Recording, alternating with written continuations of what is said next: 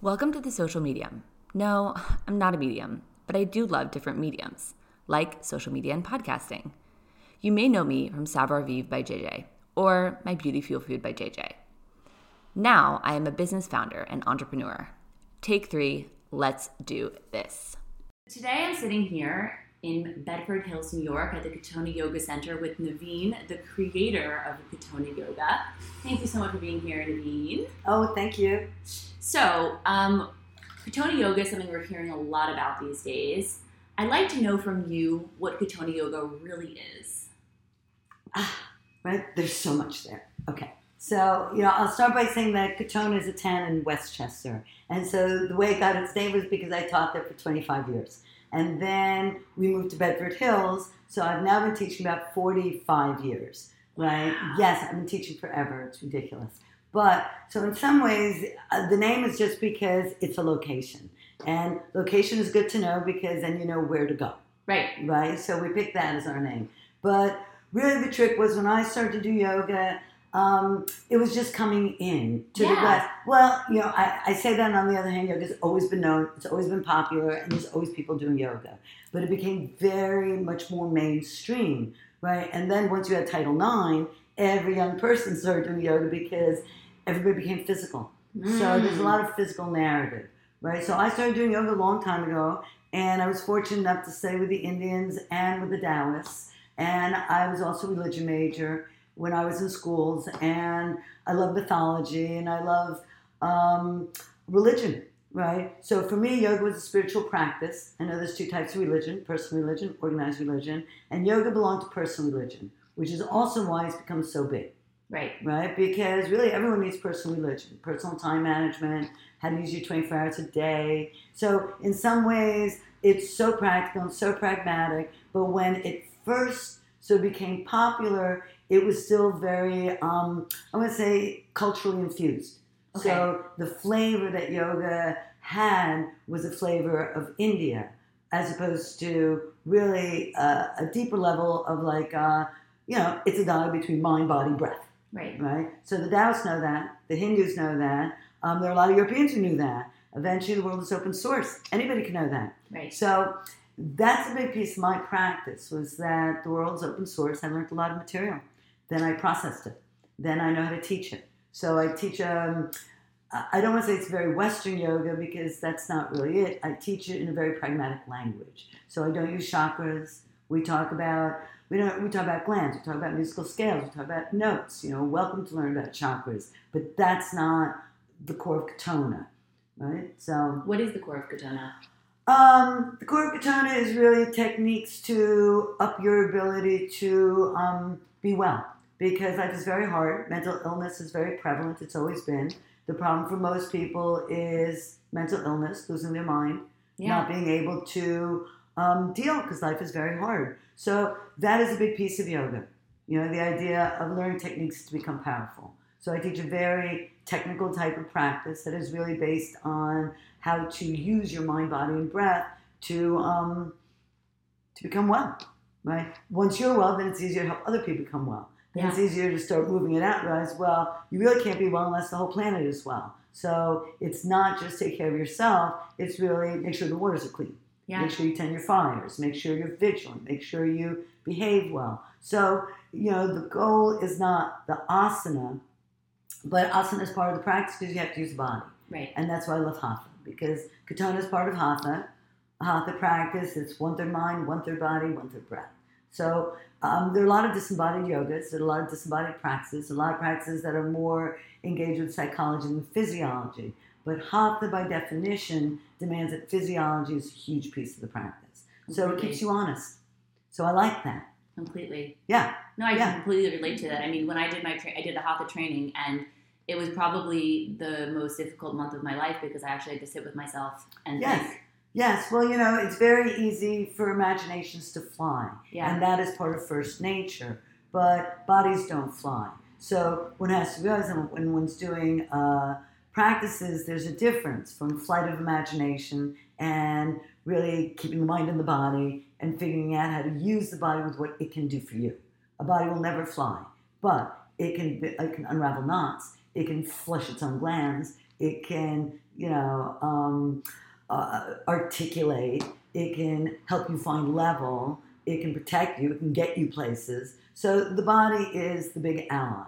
So when I think of Katonah, another piece I always like to put in is Katonah is really based on metaphor.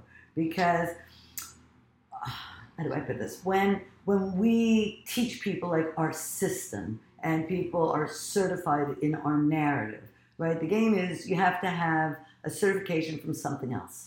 200 hours of any other kind of yoga that you like. Or a different body dialogue. So we have parkour professionals or the gymnast professionals who come to us with their certifications from a different game. Then we can overlay because most practices are teaching you how to speak language. Mm-hmm. What we want to do is teach you how to become fluent in language. And it's not the same. Because when you teach somebody you're conjugating verbs, you're teaching them how to do the poses, you're teaching them you want the poses a certain way. Mm-hmm. Right? I really don't care how you do them. I just care that eventually it's fluent.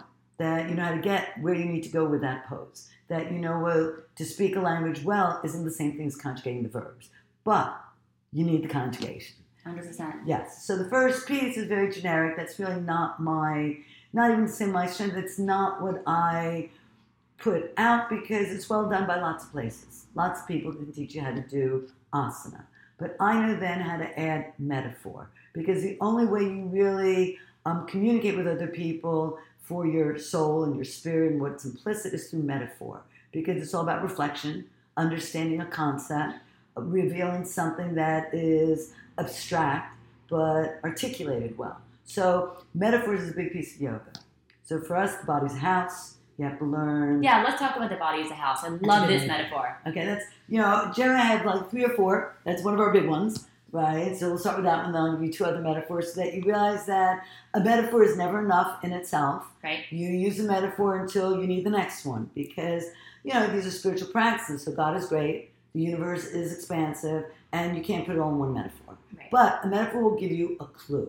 So one of the big metaphors, and it's one we use when we break down the magic square, which is another big piece of game theory and mapping that we play in our practice. But that's part of mandala. So it's very classic. It's just, they're my mandalas, right? Yeah. But it's very classic in yoga that one draws the map, right? That one knows the compass. One knows how to orient oneself and center circumference. Right. So all the maps, are really, again, yoga maps, right? But one of our yoga maps is the idea the body's a house. We base on the low shu. It's a magic square, Taoist magic square, 3x3, grid pattern, looks like a tic-tac-toe board. And in that grid, we basically divide the body as a house with 9 rooms. 3 rooms in the bottom, 3 rooms in the middle, 3 rooms on top. So the 3 rooms in the bottom would be sort of equivalent to your right hip, your left hip, and your pubis. Right? The 3 rooms in the middle would be equivalent to your right hand, your left hand, and the position of your third hand. And the 3 rooms on top would be equivalent to the right side of your brain, the left side of your brain, and the third eye. So basically, it is 9 rooms, but of course, the sum is always greater than, the whole is always greater than the sum of the parts. So it's one house with 9 rooms. Right. So we start by breaking down a body into a blueprint. You want to visit somebody's house, they can give you blueprints. The basement's here, the attic's here, the kitchen's here, and then we give the staircases. The staircase is a neurological traveling route. It is, very refined, very sophisticated. It is very Taoist. It is, classic because there's nothing new. Right? So once you know your codes and your numbers, eventually you can organize the blueprint game. Right. So we break down a blueprint and then we teach people how to travel around themselves. Because when people do practice, we always know they're going to work hard. Everyone does their best. The big trick is not are they working hard, is it efficient? Is it going to get them what they want? Mm-hmm. So if you swim across the ocean and you're a kicker, not a stroker, eventually your legs will give out. Right. If you're a stroker, not a kicker, your arms give out. So yoga, very different than medicine in that it's a mystical practice, not a medical practice. If you break your arms, it's because it's your best game. So in medicine, what's broken is your weakness. But in yoga, it's almost the opposite. You always break your best game. Right. Because you don't use your worst game. You use what you think is going to help you. Completely. Right? So the game really is to know what you do, what is obvious, what is explicit, which rooms in your house do you like to hang out in. Well, then we get information which rooms you don't go in. Generally, when a room is a mess, the problem is in that room is that you spend too much time there. Right? So it's an art, in a funny way, to organize a metaphor well enough that the person can impose it on themselves, impose it on others. Know that, well, if I'm a house, you're a house. Everyone has their own house, has different body temperature, right? Has different visions, different windows, different atmosphere, right? But eventually you know when a house is a mess. You know when a house is housing someone that's mentally ill because they can't take care of it. Right. You know when a house is well tended because you want to go visit them. Right? So all these are part of the narrative of using the body as opposed to disembodying. A lot of yoga is designed on disembodied. A lot of meditations are very disembodied. But in the long run, the goal really is to know how to use the body, live in the body, and be grateful. Because when you disembody, no one's minding the body. Right? And so it's very easy for accidents. It's very easy to get hurt. It's very easy to not find your way back in. Right. So yoga, that's a very big piece of hatha. It's a piece of our game. So we play the body as a house. We play that you have 9 doors, actually 10 doors, right? 10 ways to get in and out of your house. All your doors are basically set up in pairs. So, you have a mouth, you have an anus, front door, back door. Yep. You have ears, side doors, you have eyes. Right. So eventually we teach people the whole blueprint of where the doors lead, what it means when you're articulating with the mouth as opposed to with the eyes or with the ears, because everything is sensible. The universe is incredibly sensible, and the art is to participate, use it well. So, how exactly does the house play into healing oneself using the practice? Well, again, playing it as a metaphor, when someone comes in, it really doesn't matter what the issue is, right? In a funny way, you always first do the same things. You flush the toilets, you help them open the windows, you help them get out the smell of smoke, you help them organize their kitchen, make a nice meal, right? So in some ways, when you're doing the therapeutics, and all yoga is therapeutics, just like all music is therapeutic. It's all techniques to participate and soothe your soul, feed your spirit, and enhance the joy of being alive. Right? So in the therapeutics, or even not, I watch how you do something and I see if it's sloppy. I see where it's well done. I see where it's not well done. And then the trick really is to help guide you into doing it in such a way that it serves you better. So lots of people need help cleaning their houses. I've heard a lot of stories of also you personally seeing somebody, walk into your studio and say, you need some cleaning. Well, how does this... Yes, it's not quite like that because, the game really is that yoga is magic, and magic is very pragmatic. Right. So I start by saying that no magician pulls a rabbit out of the hat without first hiding the rabbit. Okay. So it's all technique, and that's why it is not psychological. Katonah, if anything, if we can teach anything, is that minds lie, bodies don't. Okay. So the practice is not a psychological breath; is a physiological breath. Breath has a first nature. You're going to breathe anyway, but it can be trained. Right. So the dot really is to know how to manipulate your breath so you can, in a sense, control your emotions. So you can use your winds. So you can pump your way through as opposed to get flattened out. So with that in mind, it's very, very technical. I read bodies technically. I will never guess. I don't need to, right? If I'm a baker, I should be able to walk into any bakery, taste their cookies, and know how it's made. Right. Because these are techniques. Right. And that's why the goal is to really understand how to understand the technique that the body's a house. Go to the basement, and you got 3 rooms there. You got a garage, you got a laundry room, you've got a boiler room, right? Well, depending on what's broken, I'm going to know, it's broken in the laundry room. It's broken in the boiler. It's not arbitrary. In front of you is always, in a sense, your potential. Behind you is always your past. In the middle is always your presence. So when you watch somebody doing asanas or anything, you check their angles, right? So if they're leaning too far forwards, you know that it's acute to the potential. They're leaning too far back, you got an obtuse angle. So the geometry is just like the construction of a building, right? How does an architect know where to put the windows? You have to know nature. You have no great nature, you have no personal nature. And eventually it's not a guess. Another very big metaphor we use is baking, right? Because yoga, alchemy, chemistry is all the same. You have to know proportions. You have to know what you want. You have to know how to cover your oven. You have to know how to stay within the confines. And you have to know to manipulate time, right? You have to know when something's ready. You have to know not to burn your products. So in some ways, the trick really is to use your techniques. Another one I really like, just in metaphors, is, so in Buddhism, there's a big game of learning how to unravel the knot, right? Okay. And, I love the Buddhists. They're, first I love anything that has virtue, right? And they have great techniques. So I love all this stuff, right? But the Buddhists will teach you to unravel the knot. And when you learn to unravel the knot, then they basically tell you that there's nothing under it, because when you unravel the knot, it's empty. So that's the theme of shunyata, that basically when something's knotted up, it's just bad technique. Mm-hmm. But sailors, which are part of the Western narrative, spend a lot of time teaching you how to make a good knot. Mm-hmm. Because if you know how to make a good knot, it'll save your soul. And that's why it's not enough to just unravel your knots, right? You have to really know how to make technical knots, how to make sailor's knots, how to make, stitches, how to, manipulate. Totally. So it's very technical. Now, when I watch somebody do something, so I say, do the lotus for me.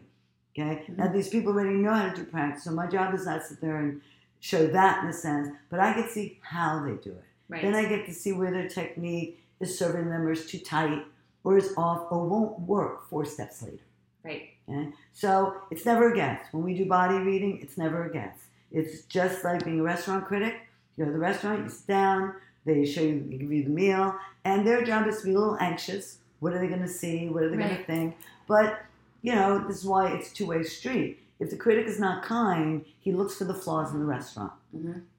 And he can ruin a restaurant. Mm-hmm. On the other hand, the critic knows that the deal is between the restaurant and the critic that, we want to make the restaurant better and we want to invite people in. Well, then the trick is, how do we really see it in the round? Right. So you'll see everything, not only looking at the meal, you're looking at the ambiance, you're looking at the tables, you're looking at the dirt. Well, when I read about it, I look at everything, where the eyes go, how they organize the pose, what they don't know, what they do know. And then the whole goal is to make it sort of better, just more functional, right? More fluent, more interesting, right? Because when you are more functional, your health is better, because the world designs it that way. It is designed to fit. It is designed to function when the fit is good. So that's why you don't buy shoes that don't fit, because eventually it's not fun. No, you it's pay. painful. Yeah. So that's the premise over and over in any metaphor. Is how do you fundamentally learn to fit? Because when you fit, not only do you find out that you're designed to fit, but you're also designed to fit the next person. Then you're designed to fit the planet. Then you're designed to fit the solar system. So it bumps it up that it is very mystical, but it brings it back down to the idea also it's very pragmatic, right? It's like it's your job to fit. It's your job to be sensible. It's your job to use your stuff. So even if you have a housekeeper help you clean your house, in the end, it's not their job to throw away your crap. It's your job. You don't want them to. And that's why it's truly intimate. The implicit piece that nobody sees is your responsibility. So yoga is also tremendously about, I don't want to just say self-care, because self-care is a very big theme today. And so self-care is very big. And the problem with so much self-care right now, because real self-care, just like real yoga, is not commercial. It's personal. Right. You do a practice, you don't, it's your problem. Yeah. You do, it's yours. So real self-care really has that very spirited element as opposed to just the soothing element. And the spirited one is kick butt, get it done. Get out of your way, flush the toilets, clean the garbage, do what needs to get done, right? So yoga was, especially classic yoga, was not about being a good soldier. No yoga would join an army. That wasn't the point of being yoga. It wasn't militant. It wasn't colonial. It was really antisocial, right? It was to actually not be part of, right? So yoga morphs and it changes, but underlying, it has become powerful enough that you make choices, that you decide how to get where you need to go. Now, if you know how to read a map, it makes life easier. So we teach a lot of mapping.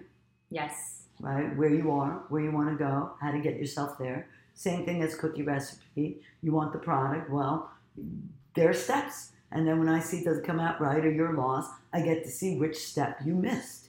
But we backtrack. So it's never, as I said again, it's never like, I would never just look at somebody and say, oh, you have this, you have that. Even though I'll know, right? Because a fashion designer will know when they walk into somebody's party and someone walks in with shoes that don't match. But it doesn't mean it is their job to judge or to say anything. Right? But if you come in and say, I need you to help dress me, then that person with their game would be able to say, don't wear those shoes. Yeah, totally. So Gurdjieff, who's one of my favorite teachers, I have a lot of, because I'm a good student. I like to learn, and there's so much intelligence. Right? But somebody asked Gurdjieff, well, how do you really start the esoteric dialogue? And his comment was, you can talk about anything that they're good at. If someone has an expertise in something, you will eventually be able to pull out the magic together. Because, if you're really great at playing tennis, you can talk about cross-referencing, the ping of joy, which is the thymus gland, using a well-woven net with pressurized ball, knowing that contact connects, gives you the buoyancy. So it doesn't matter what you're good at, because the universe is infinitely happening and intelligent. So the next thing, I'll let you ask the question, is the game of open source. Okay. And that is also why Katonah is so big today, because I teach a practice that is very designed for our age, right? Meaning that it's not lineage-based. You don't need a lineage today. You can go online and anything you want. So you're not beholden to a lineage in some ways that might be frayed, might be damaged, is old, is of a different age. It doesn't mean you don't want the material. Right. So today that's very available. Anybody can learn anything they want. So I'm very happy to give anybody any of my material. I don't ask anything for it. After you've done a 200-hour certification with us, which demands you're doing other things, we basically tell you go off and use the material and have fun, right? Have a good life. Now, of course, we'll have a big directory. We make sure that I have a huge library bank so people can eventually learn more material. People can take things. But the game is to use what you know to serve your practice, right? If you practice well, eventually it's easier to teach others. Yeah, of course, like anything. Like anything. That's why it's practical. There's no difference being a yoga teacher as anything else. Except that to really teach yoga, you really do have to add the sense that it is mystical practice. Because you can What does that mean to you, a mystical practice? Well, it really means that understanding of one's position in the universe. Okay. Right? That the universe is not personal. It is universal. Right. And that you're not here unless the rest of it's all here. Right. So it is not person-centric. Right? It's not gender-centric. The soul has no gender. The planet has a soul. Stars have souls. The moon has a soul. People have souls, right? So the trick really is, it is a practice of spirit and soul.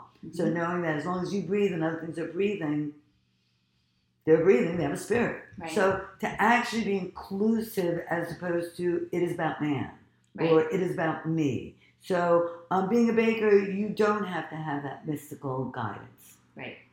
Right? Which is why you can be a nice baker, you can be a bad baker, but if you know how to make the cookie, it's okay. It's okay. Right. But if you're really teaching practices that demand that you are self-responsible, that you know how to organize the vision and the narrative, if you're going to, then you have to know that's what you're teaching. Because otherwise it's very destructive, right? And mental illness comes from all different things. That was my next question. So mental illness, Katonah Yoga, where is the lineage of that? And also, I just want to add that, when I had arrived at the studio, I was talking with some of the girls, and they were saying, gosh, all we do is walk around all day and just say how grateful we are. Yes, we're all grateful. Because one should be grateful. But it's not always that easy. And how does Katonah... Well, because again, it is a technique. It is very technical. It is not emotional in the sense that I'm really not interested in your feelings. I'm really not interested in why you feel that way. I'm interested in your behavior. Okay. So yoga is very much about behavior. You come in and say, I do it this way because I feel it. Well, that's not the way we do it. We do it by math. Okay. It's no. If you do origami, fold your corners right. If if you can't articulate and it's making you leak, well, eventually, when we plug up the leak, you'll be able to articulate. So the game is you have to be responsible. We bake a good cookie, right? And we're not stupid. So we also know that other people bake great cookies. So we tell people go everywhere, learn everything, then go home, do whatever you want. So you can't just learn this material. We're not interested in people just thinking they teach Katonah. What we really want is people to know how to use their mind, their bodies, their breath to behave well. because everyone gets the exact same amount of time a day, 24 hours. Right. So yoga is the practice of how do you mediate your time. So that's why I build calendars, part of time management. Mm-hmm. Okay? Organized religion, you make the deal, you follow their calendar, and that's how you know the organization. Personal religion is personal time management. Where are you when? How do you play with your time? How do you mediate your time? It's part of the practice. Mm-hmm. Now, if the practice works if people are grateful, mm-hmm. right? The practice has issues if people feel threatened, right? So, just like a cookie, the cookie's good if it's spongy and tasty and chewy and whatever, and you know that you blew it when it's burnt. Mm-hmm. So you're constantly engaging. I've been teaching 45 years, right? I've worked with a lot of people and a lot of bodies, and there's a lot of really smart technique out there. It's just like music. There's a lot of smart music, a lot of smart musicians. So the body's an instrument, the mind is a musician, the breath is tone, the actual melody, and the game is first learn how to play yourself. Mm-hmm. So we teach toning, tuning. All your glands are the same thing as the notes. I can break down a whole, musical narrative that takes about 4 hours, right, to teach the musical meditations, because there's lots of different ways to organize. We play between great nature and personal nature, mm-hmm. right? Great nature is all your major polarities. There's winter, there's summer. Right. There's, life, there's death. There's left, there's right. And personal nature is always mediation. So it's your ability to deal with winter and summer. Right. Your ability to deal with potential and memory, right? And then as we say, eventually it's also set by reflection, because when you play with somebody else, you reflect each other, right? So you can't really find the drishti of joy alone. We always say we have a formula for the drishti of joy, which is like a formula for a chocolate chip cookie, right? And to actually achieve it, to get it, is really only happens when, like they just say, you sing to the audience, but then you want the audience to applaud back. Right. Right? Because it takes the conversation, the conviction, the conversion, the virtue, the vision. So we're cognizant, and that's what we teach.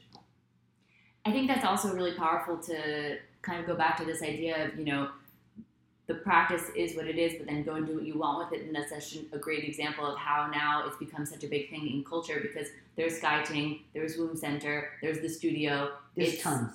But there is not another Katonah Yoga Center. There's one. Well, we did that on purpose because we realized that in terms of what goes on in the world, I wasn't interested in a franchise. Right. I'm not interested in people teaching my material. Right. I'm interested in people learning our material and then using it. Right? Now, to really use it, they have to know other things. Mm-hmm. Right? You're not original unless you know at least two things.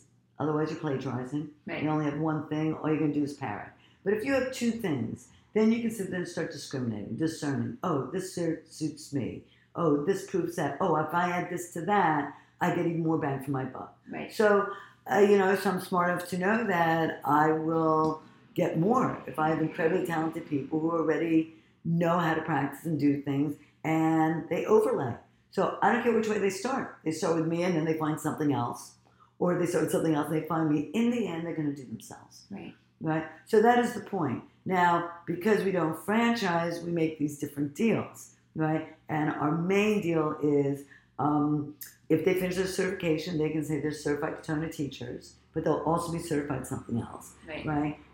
If they haven't finished and they want to use our material, they have to say inspired by. Mm-hmm. We ask that they say this stuff so that eventually it links back and somebody will press that button and end up in our website. Mm-hmm. And when they end up in our space, then they have to find my library.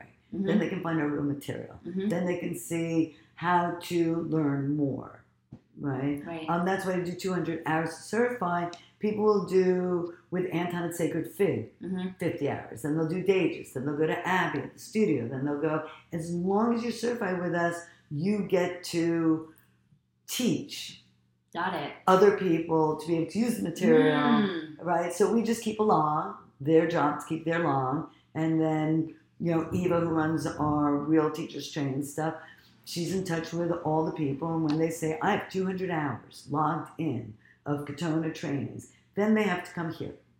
So then it doesn't matter if they're from China. It doesn't matter if they're from Sweden. They have to come to Bedford Hills. They give me 4 hours, so I do a body read for them, right? And then they take classes from the other teachers and know everyone. Okay? Awesome. Then they get the little certificate and that's it. So there are people who were certified 30 years ago.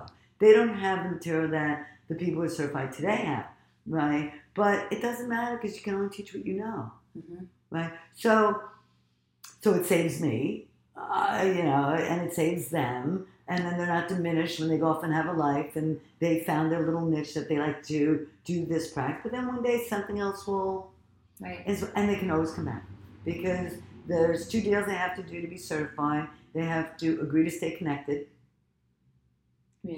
Community. And they have to agree that when they really do use my material, which they do, that they give us a little bit of credit and say, this comes from Katonah. Yeah? If we get that, then I build my products. So I'm in the middle of building some very, really nice products. And we ask all these people eventually to move our product for us. And that's how I make my money from my material. So I don't want anything from them. But if I produce well, then I will get something out of them. Right. So that's our deal. So works for us. 45 years of practice. Yeah. Wow. Yes. Isn't that amazing? That's so amazing. Yes. When you think about it, but it's really not. There are bakers who bake 45 years. Yeah. If you start anything at 20. Right. And I'm 65. Yeah. Yeah. It's like, so if you're 26. How did you discover yoga, though? Like, what was the moment?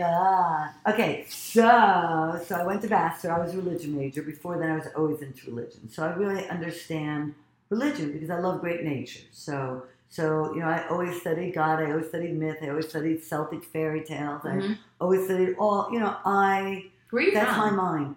Oh, originally I'm from Egypt, but I was raised in America. Okay. So, that's a whole nother story.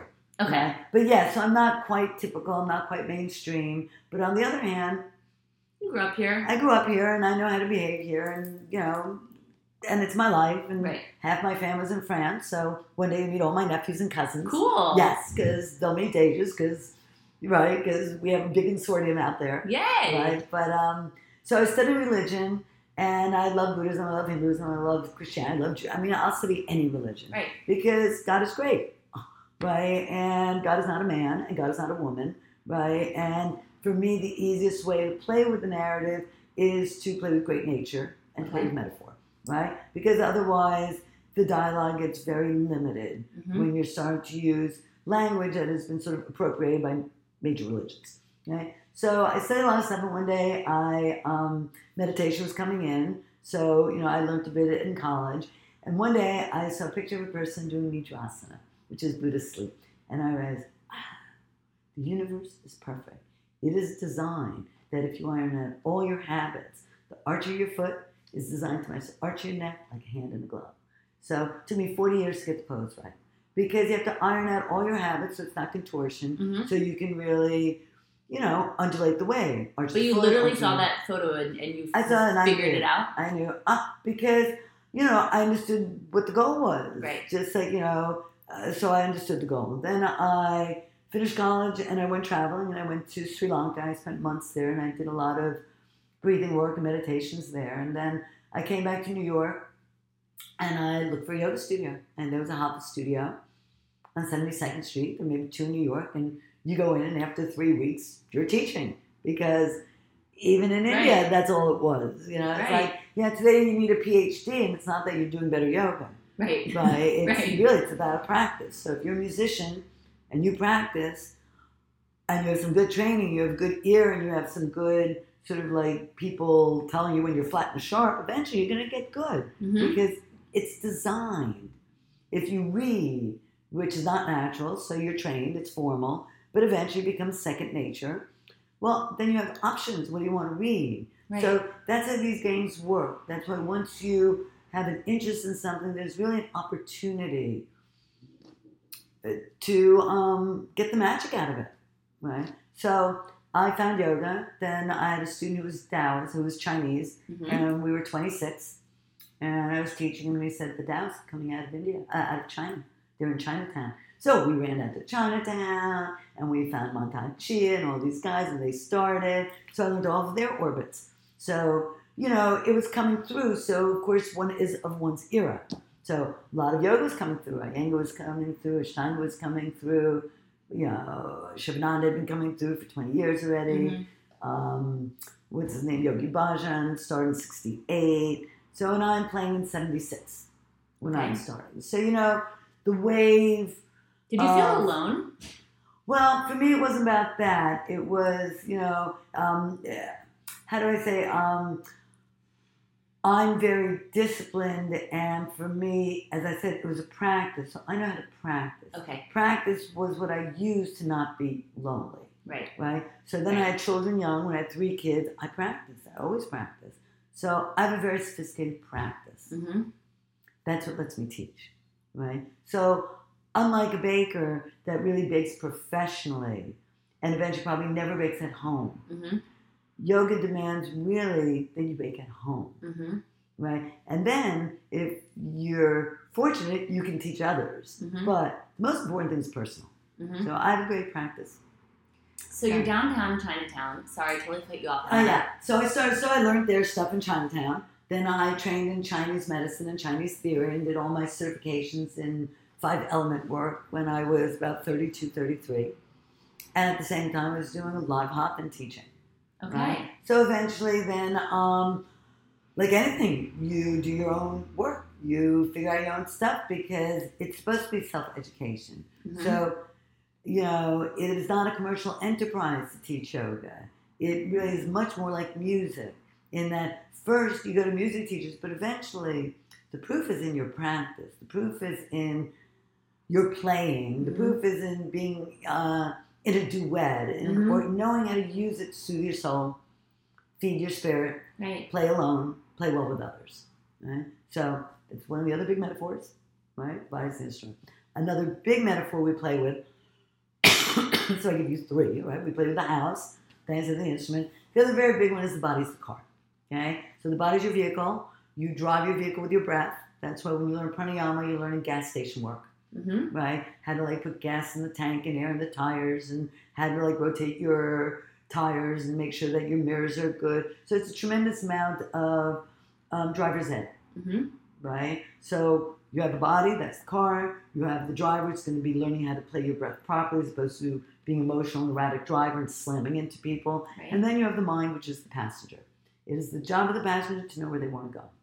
It is the job of the driver to know how to drive that car. It is the job of the car to help get you there. So sometimes I'll get people who have terrible cars. They're bad fortunes. They were not given good bodies. Right? But they have great minds. They know just where they want to go and they can be trained on the breath. Some people have amazing cars, but they're drunk drivers. Right? So again, just like you're looking at a house, you're going, well, where's the issue? Is water flooding the basement or is fire burning down the attic? Right? Is the door stuck or are they drafting? All the windows are open. Right? So you can play it in so many ways that eventually, of course, you can understand what's going on. Right? So when you play it as a vehicle, do you run out of gas all the time? Right? Do you not put air in your tires? Well, that's all gland stuff. That's breath work. It's the job of your breath to manipulate your glands. Okay? If you don't know if you have gland issues, that's the whole point of learning your pranayamas and sort of why you position yourself in certain forms to flush your glands so that eventually they work for you. Right. It is not just to flush the glands. It really isn't. It's not just to clean the car. That's why people are really taught drive straight. You don't drive straight. You drive to a destination. But you keep the eyes on the road. Okay? So it is to refine even the dialogue. People come in and they do yoga and they still really believe the sun rises, sun sets. Sun doesn't rise. Sun doesn't set. You rise, you set, planet spins. Well, that's what it means to know that these are mystical dialogues. That it is you that gets up. It is you that manipulates 24 hours a day. It is you that gets blindsided. It is you that doesn't put the gas in the tank. That's why there's no onus on the universe isn't fair. It's not supposed to be fair. But everyone gets 24 hours a day, that's fair. Yeah. Right? So there's a tremendous amount of integrity that weaves through. So I just play with that. But I can articulate it and I can help other people find ways to articulate it so that they have ways to put gas in the tank and air in the tank. Because when you don't have gas in your tank, eventually you're a mess. When you don't have air in your tires, eventually you're flat. Can you give us an example for somebody who's like, oh my gosh, what is she talking about? Like, well, again, it is my privilege to not have to, because I don't care. Right. Right? So I don't mean that in a mean way. It's but like, who's the passenger? Who's the passenger? Your mind. Okay. It's your mind that sits there and says, I want to go to meet my friend at 3. I want to go meet my friend. Okay. Well, that's your mind. Well, now you have to have a conversation with your breath. Get me there. Mm-hmm. Right? Because if you're not breathing, you're not going there. So driver's breath. Driver's breath. And vehicle is car. Right? So now you have to know the road to get there. Mm-hmm. You have to know what time to get there. Right. So you don't get joy if you make a date and you say, meet me there, but you show up 4 hours late. Right. Okay? So it's really knowing how to organize yourself in time and space. Okay? But that is what yoga is. Yoga isn't the gym. That's a piece of yoga. Right? Just like learning to read isn't the whole literacy game. Okay? That's the first thing you learn in the room. Is here's the poses, do them like this. Well, that's like saying, here's your alphabet, sound them out like this. Mm-hmm. But then one day you start realizing, oh, I get how to do the sequences and do the practice. Right. Now comes the next piece is, why? Well, so that they get me someplace. Well, where do they want to get you? To a place where you feel safe, where you feel not overheated, where you feel you can take care of your health. Right. Right? Biggest wealth transfer of our age is healthcare. All the money will move through the medical profession. So that's where all the money goes. It does not go to family. It will not go to having new ideas. It will not go to helping others. It will go to keeping you alive at the end. Right. Okay. 2,000 years ago, the biggest transfer of wealth was the church. Well, if you want to keep your own money, then take care of yourself. If you want to decide how to transfer your wealth, you can't get sucked in and really believe that someone's going to fix you. Right. Right? So there's no money in the real spiritual game. On the other hand, the minute, in a sense, it starts moving to mainstream, they figure out ways to make money off it, which is fine. But you have to know, if you have the money, you can still smell the flowers. Mm-hmm. So if you can't buy oils, go outside. Mm-hmm. 20 minutes smelling flowers is much better meditation than sitting in a stuffy room and burning an incense that has nothing to do with your culture. Right. Yeah. So you have to be cognizant of, what are you buying? Why? So, yogis wore skulls and bones. Mm-hmm. They made sure that you didn't want to go near them. Right? They were not militant. They did not join armies. And they were not particularly social. So, you have to revise the concept. The magician, to pull the rabbit out of the hat does not mean that you're flying in your body. It means that you have a way to bring in the awe. Right? But it has to be real. And that's why you never hide a tiger and pull him out, because the tiger would rip you apart while he's sitting in your clothes. Right. So it's so practical. Magicians know. You put the rabbit in the hat. Right? You hide them and then you give the person the awe.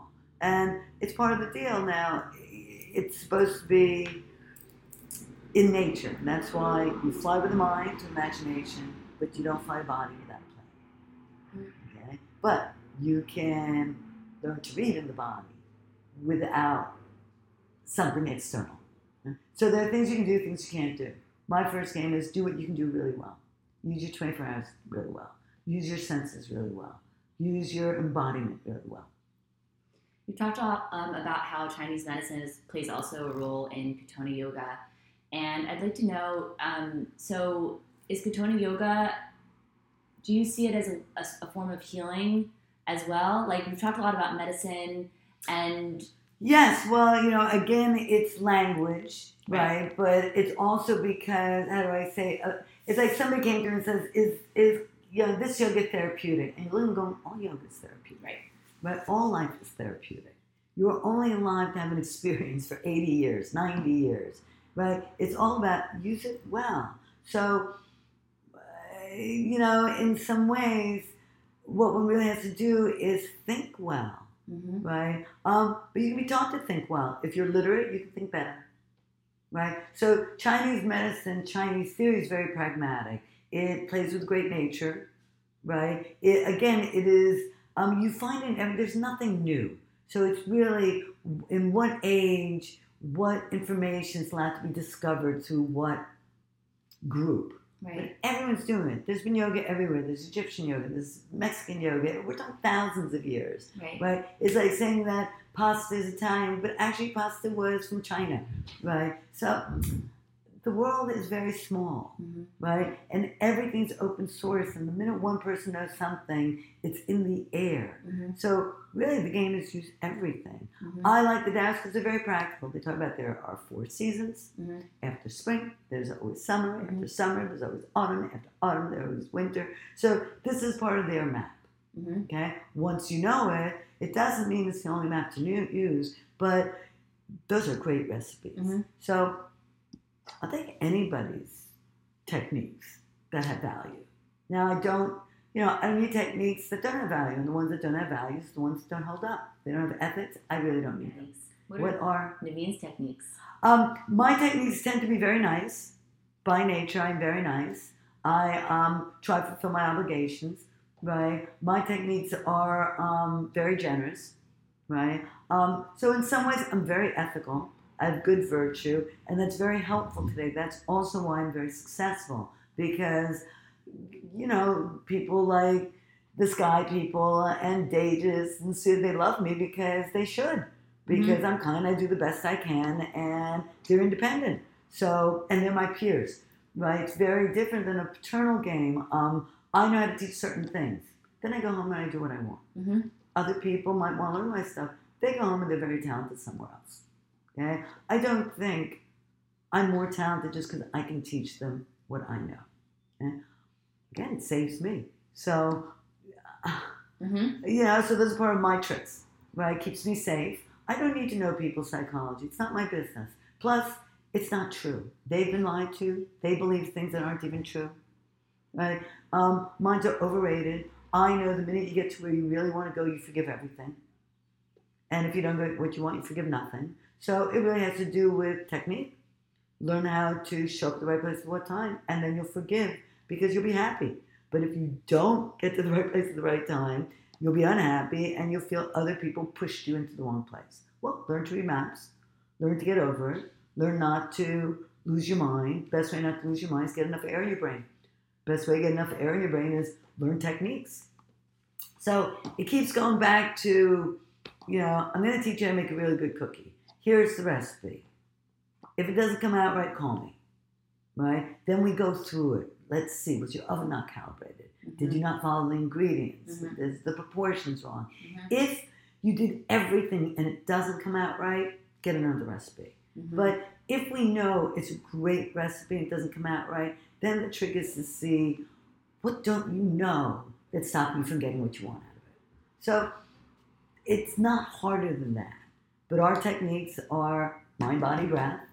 So I teach a lot of breathing techniques. I teach a lot of meditative circuits. And I teach a lot of asana. And I tell people put it together. But that's like, I teach you how to tune your instrument. Teach you how to read the score. Then I teach you how to look at the timing on the score. And I say, go home and practice it. Then come in the orchestra and play with others.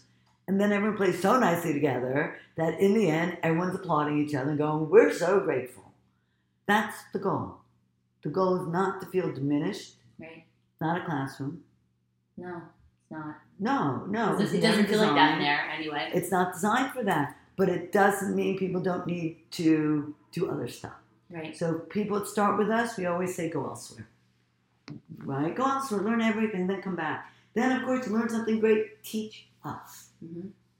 I love that. Yeah, I'm not stupid. I mean, that's the bottom line. Somebody says, what happens if somebody opens up a yoga studio down the street from you? Or one person said, I don't want to open up down the street from you because you're my friend. I looked and said, I'd much rather you open up down the street from somebody I don't know. Right? I'd much rather another baker in town who I'm friends with. Well, when I'm tired of my baked goods, I'll go to you. Right. If you're closed, you can send your people to me. Right. I'm very maternal. I have children. Right? I know how to farm. I'm very, I'm confident. I encourage everybody to make product. Right? I always tell everybody make stuff, do stuff. Because if you produce, first you've really have something to show for what you do. Right? The second piece, the reason I make products is because so many people take my material, right, and use it, right? And the way for me not to be a little like anxious that I see stuff verbatim, right, is I make my own product. And then I don't care. Because as long as I make my cookies, God bless you, make your cookies. Right. Right? Now, if your cooking really is the exact recipe of my cookie, right, please put a little note saying, really inspired by. Inspired by Nevine. Right? Just, or Katonah. Right, or Katonah. Because it's open source. People can take anything they want. Open book, I love it. Yeah. Couple questions for you. Okay. 24 hours with Nevine, like 24 hours, we talked about it, super important, like it's all we have in one day. So what good. is Nevine's 24 hours like? Okay, so my 24 hours in a day. Normally I get up at about 6 o'clock in the morning. Okay. Right? Naturally, right? Just my eyes open up at 6 because also where I live, my bed has a skylight right over it. And I'm outside. And I have a farm. So, I know how to farm. So, I have chickens, I have goats, I used to have sheep, I do big gardens, I grow most of our produce, our raspberries, our blueberries, our blackberries. Yum. When I was 26, and I moved up here, I had my first daughter, so I must have been 27. And I met a girl, she was German, she was a couple years younger than me, and she was an organic farmer in Germany. She was taught biodynamic. So I taught her yoga, and she taught me gardening. Cool. So I know all my Steiner material, but I'm a biodynamic farmer. My farms have been organic for 39 years now. Yes. So I do know how, so when you say, what do I do my 24 hours a day? Right? So I get up. Normally, I go with my husband for a walk in the park, the reservation, which is right next to us. It takes 1 hour, it's 3 miles. So I walk with him. Then I come home and I have my coffee. Then right now I'm building a teepee outside, so I go and I spend an hour to doing that.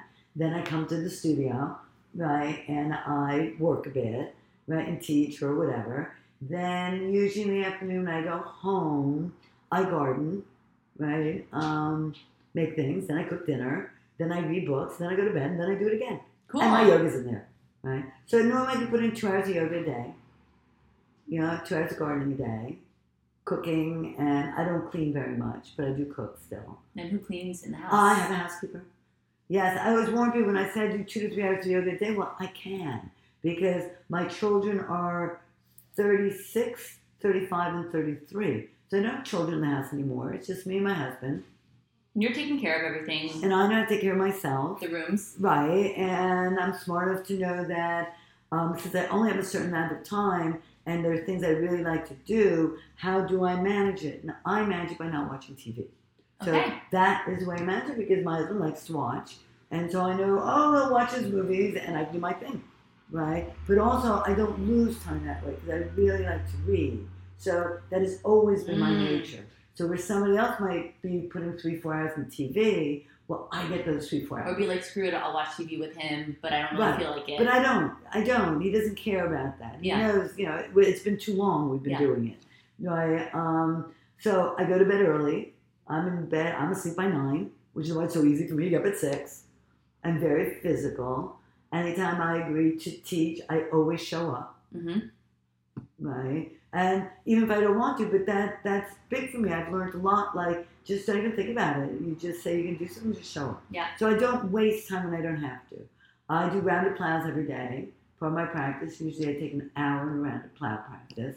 But that's because it's very self-soothing. So I tend not to teach Shavasana, and most Katonah people don't. But it's not that Shavasana isn't good. I used to teach Shavasana for 20 years. It's just, I only have so much time. And I'll teach you this, and you go home and rest.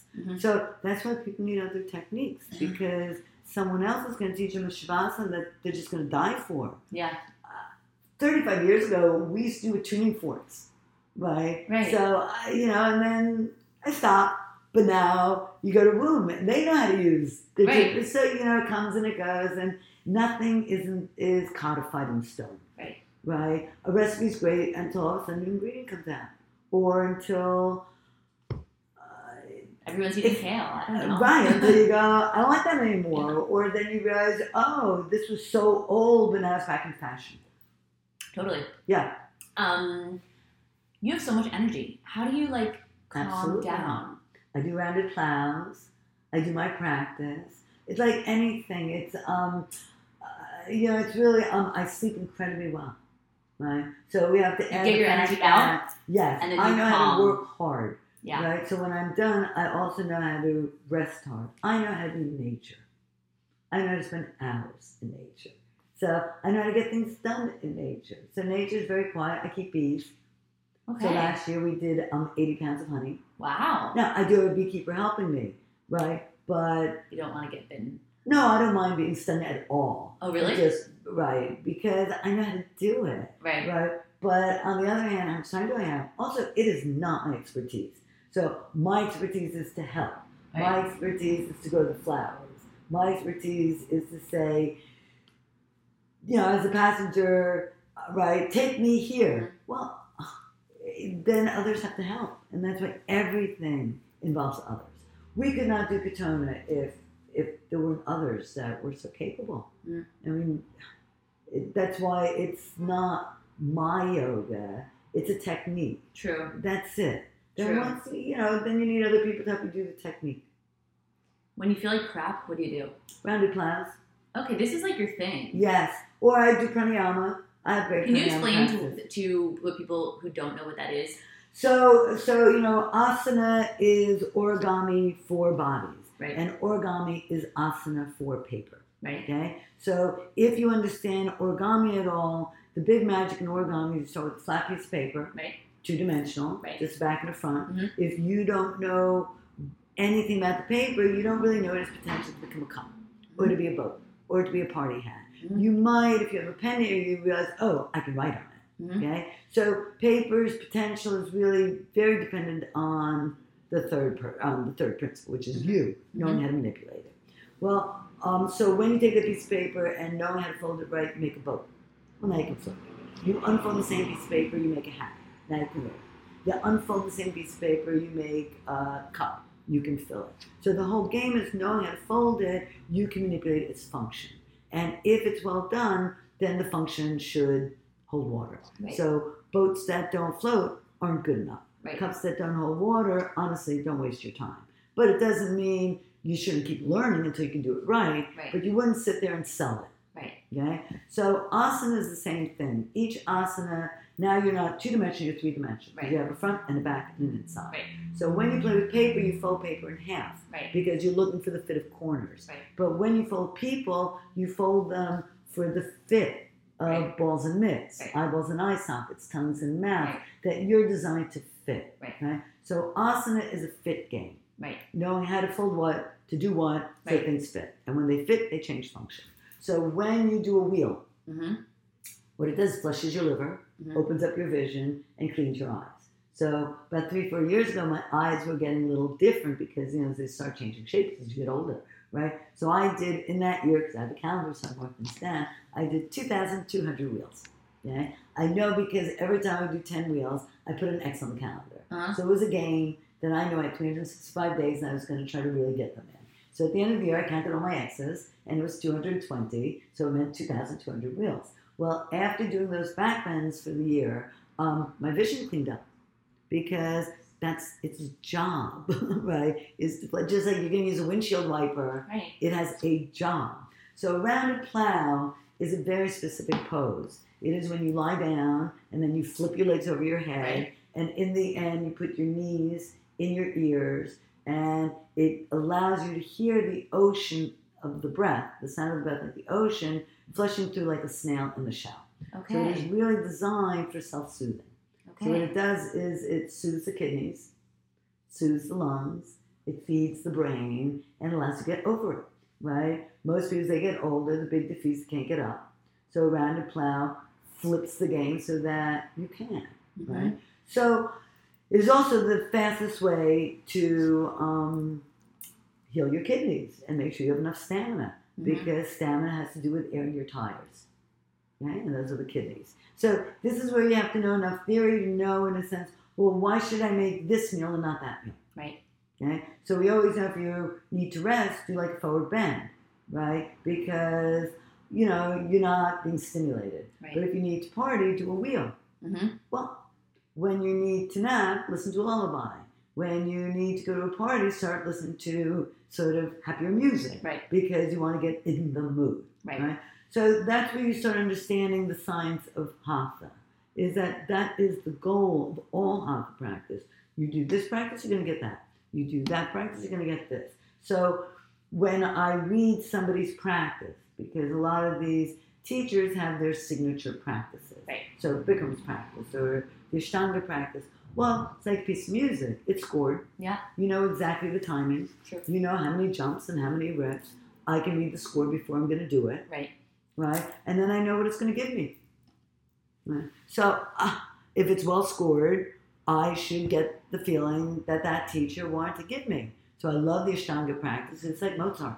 Yeah. It's fast, jump, it's lyrical. I used to do a ton of it when I was in my 30s. It's not my practice for now, right? Because I don't need to do that. What I need to do is soothe my kidneys, make sure that I'm not stiff, make sure I have the stamina that I can play with others.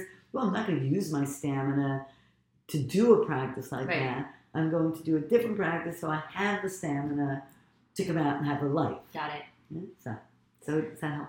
That's very helpful. I have two last important questions. Okay. So what is the savoir vivre of Nevine and of Katonah? The way of life, the motto, how would, what would you describe it as? I would say be sensible. Use your senses. The goal is to become really powerful, super sensible. So my motto really is to use what I've given. So use your eyes, use what's going on, and look around, be reflective, and catch the memories and catch the vision. Right? Hear. Right? Put yourself in the middle of your circumstances and know that hearing is stereophonic, and make sure you know what you're listening to, knowing that lots of things are true, but it doesn't mean you should be listening to it. Right? Know how to articulate so that you know that speech, which is the dialogue of the heart, which has fire in it, can be used to really make a beautiful meal or to burn down the house. So in some ways, really, the game for me is use what I was given. It's like, these are the ingredients. Right? And, make a good product. Right? Totally. Right? Do it well. Right? And know that it takes not just you, but you have to do it in reflection, knowing that you don't just want to sing. You want the audience also to applaud. And you don't want to talk. You want the conversation, right? Because the real magic is when there's cross references, right? So was it Steiner once said, if you want to see, somebody asked, it was the Steiner, Evan Wentz, who edited the Tibetan Book of the Dead, right? Who was like, big material that Jung spent a lot of time reading. And he taught Celtic myths and fairy tales. And the Celtics once, he asked one of the Celtic people, old people, like, have you ever seen a fairy? Right? And they said, oh yes, all the time, right? Fairies always show up where species make contact with each other. Because anytime there's contact, there's going to be a spark. Yeah. There's going to be a spenta, a spirit. There's going to be something new. So it is to have really... use your resources. Right, and make good contact. Okay. Which is a perfect way to end with the last question is, what is your key to success in life? That is so lovely. Well, first, I'm a terrible business person. So that's not my key to success. But I'm getting better because you have to know when to change and, change the game. But I think the real success is having virtue. Because I know the most important thing, and I'm very into Zoroastrian, is think well, speak well, do good deeds. Make effort, right? My cosmic orbit is, if you want grace, make effort, right? If fire rises and water descends, know how to mediate so that, you can use your fires and your waters so you can be graceful. So. That's perfect. Yeah. You're great. Thank you. Thank you so much for being here. Anytime. Thank you. You're the best, Nevine.